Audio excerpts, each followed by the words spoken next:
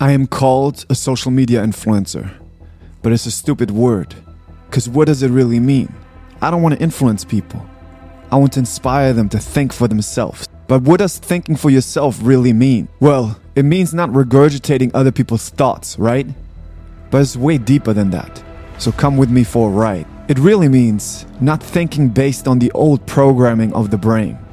The old programming that you learned from society, learned from people around you, the old programming that you learned from your experiences, the ways you learn to cope with life, which in many cases are ways to avoid hurtful and painful situations, which paradoxically lead to more hurtful and painful situations. But how can you get out of that if you don't even know that you're being taught by these programs, that you take these old thoughts based on trauma patterns as truth and make an identity out of them? Now you are identifying with labels and gave meanings to experiences, like I have ADHD, I'm a Sigma male, I'm an alpha male, I'm from this nationality, I have this religion. And the biggest crutch of all that people shockingly don't know about is you acting and thinking in a way to try to make feelings feel better. This is called a compulsion and it's destroying your mental health. Think of it, we are living in a society where it's so normal to say, I'm going to avoid this social event because I need to take care of my anxiety. I need to avoid anxiety. But the very thing of trying to avoid emotions, of trying to get relief from emotions by scrolling on social media is hurting and destroying your mental health. The reason why it's destroying your mental health is because the old trauma patterns that come up,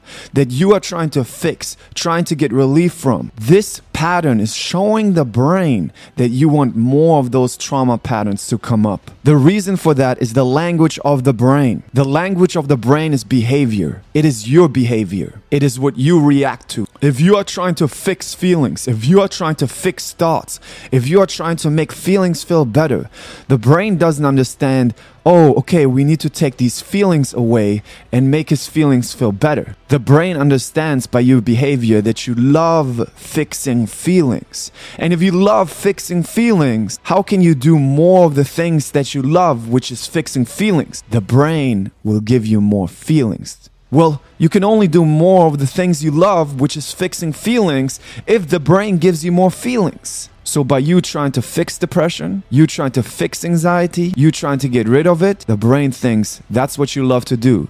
So the brain will give you more anxiety. And the more you're trying to avoid anxiety, the more you're showing the brain that this is still dangerous.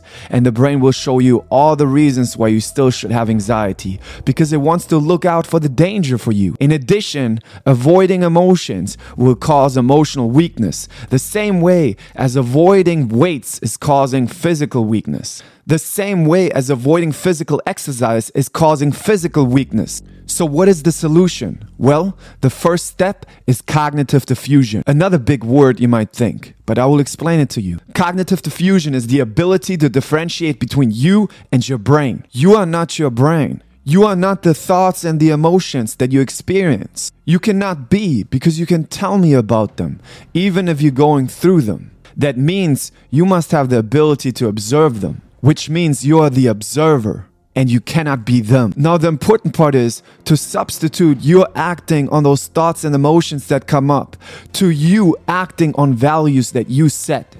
That way you're not a slave to the brain, because you are setting those values proactively, and it's a great way to write them down outside, because the brain can trick you. It will give you any thoughts and emotions for you to do compulsion. When I cut out the compulsion of driving in the car with always listening to podcasts or music to trying to make feelings feel better, to trying to distract myself from thoughts, the brain found a good reason why I should still listen to podcasts. You need to be productive. It will make you grow. You need to keep growing and healing. The brain will find all kinds of excuses for you not to be in the present moment and practice mindfulness. The brain is not your enemy. It's actually your best friend. It wants to protect you. But with our behaviors, we showed it the wrong things to be scared about. Now we have to change our behaviors to balance out our brains. Now the important part is to stop acting on those old unhelpful patterns, like going back to your ex, overeating, or binge watching on social media. You're acting on urges. These urges are the old patterns. And if you keep trying to make a feeling feel better, if you're trying to keep getting relief from going on social media and doing these addictive behaviors, you are showing the brain that those old trauma patterns are still important, and it will bring them up over and over again, and you will stay in that cycle. How do you get out of those patterns and finally do the things that you always wanted to do? Well, you do that with a lesson that society has not only taught you, but also gaslighted you in a way to show you otherwise. The lesson is the following: all emotions are okay to have. There's nothing wrong with emotions. We want to have the capability to be able to have all the emotions and do the things we value. Society has taught you that you're not supposed to have anxiety, that you're not supposed to have fear, that you're not supposed to have jealousy. And by you judging and trying to fix those emotions, paradoxically, the brain is giving you more of those emotions. The problem is that society made an obsession with emotions by giving them meaning and try to diagnose every single emotional responses into a new label for people to identify with. A lot of the thoughts and emotions that the brain brings up on a daily basis are old ways to protect you from hurtful experiences. This is what your therapist called trauma. But trauma is an overused word. Most people cannot even explain it. Trauma expressions are only three things: emotions, thoughts, and bodily sensations. These are the three ways the brain uses to try to protect you.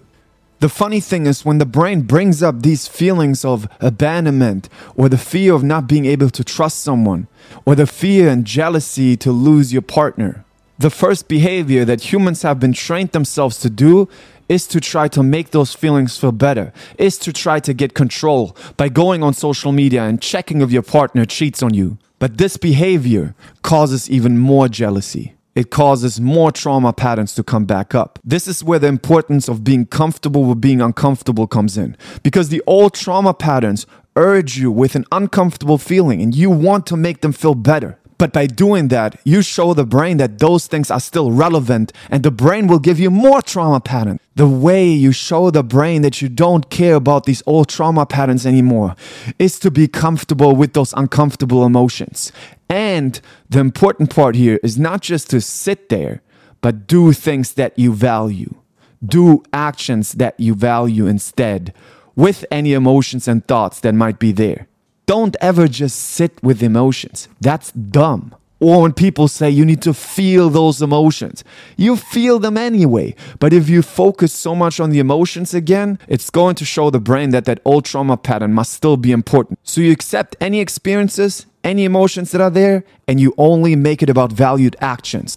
You need to change your engine from the emotional addictive engine to the valued action engine. This is how ADHD, BPD, PTSD, OCD you can recover from.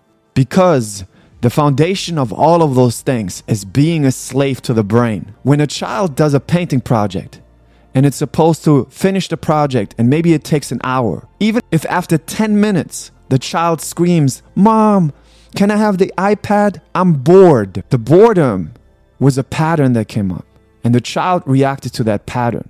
So the child was a slave to the brain. And now every time boredom comes up, it asks for the iPad. Not only that, it practices the skill of distraction. And next time anxiety comes up, are you grabbing the iPad? Are you going on TikTok? Are you going on YouTube to distract yourself? Because if so, you're training yourself to be a slave to the brain and not to be the boss of the brain, and not to use your brain as a helpful friend that can help you in situations. You let that friend be in charge, and that friend learned old unhelpful patterns because we haven't showed it the new helpful patterns. And the more you avoid emotions, the more emotionally weak you become, which means the more sensitive you become to emotions. So the more you avoid social events because of anxiety, the more anxiety you will get to go to social events. The more you spend time in your head dressing in a way so you don't freak out about your appearance, the more you will freak out because you show the brain that it's dangerous. The more you spend time in your head thinking about what's the right thing to wear, what's the right thing to say, the more the brain understands from your behavior that you love to chase the validation of other people.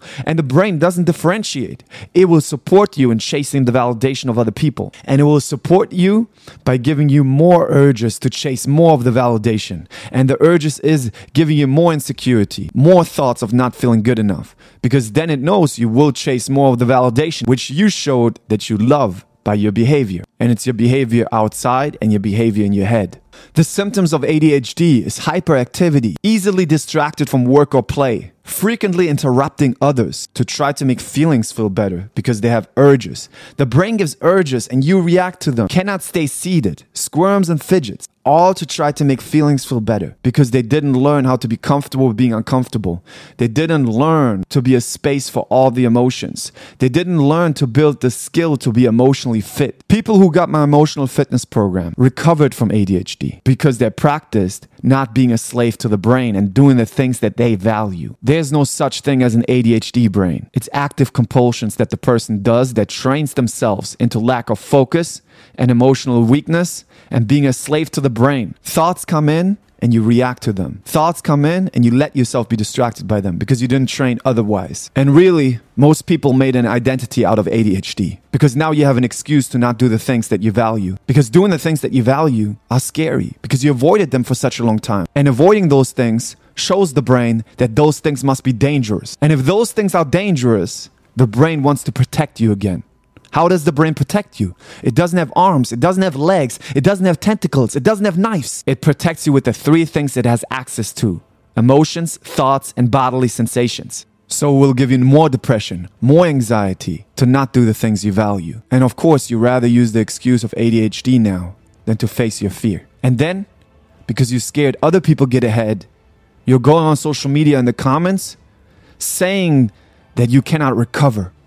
And you just need to take pills. And then you find other people who are agreeing with you. But I'm not letting that slide anymore. Just because you don't want to work doesn't mean other people don't want to work. And you are discouraging them. It's very logical to recover from ADHD. You can train being emotionally fit. You can train your focus. It's like a muscle. Like the child that's painting, that if it accepts the boredom and the uneasiness and the anxiety and goes back mindfully to painting, for an hour, it trains its focus, it trains its emotional fitness. Finding an identity and a sense of being special through giving yourself a label of ADHD is not as fulfilling as actually doing the things you want to do. And you can start your podcast. You can start your business. You can start your creative endeavors with any emotions and thoughts. It's going to be about training emotional fitness. And like training physical fitness, you will get stronger and stronger. And the funny thing is, over time, you will be happier than ever before. But if you look for relief right away, you will get more mental health problems, more isolation, and more depression. The way to change your life is to become clear about the things that you value. Write them out. And the values are fed with actions. Physical fitness is a value. It's fed by yoga, gym, boxing, soccer, any physical fitness that you love to do and you want to explore. Relationships are supported by activities together, spending time together, listening mindfully to a person. Your business is supported by you making podcasts, you making TikToks, you going to work. It's all actions. So you want to change from the emotionally addictive engine that reacts to emotions and thoughts to the valued action engine. And by being okay with any emotions and thoughts and not trying to fix them, not trying to make them feel better, and mindfully acting on the things you value, you're showing your brain a new way, and your brain will change. It changed for me, and it changed for many others I coach. I know mindfulness is used a lot as a word, but I'll show you the importance of it.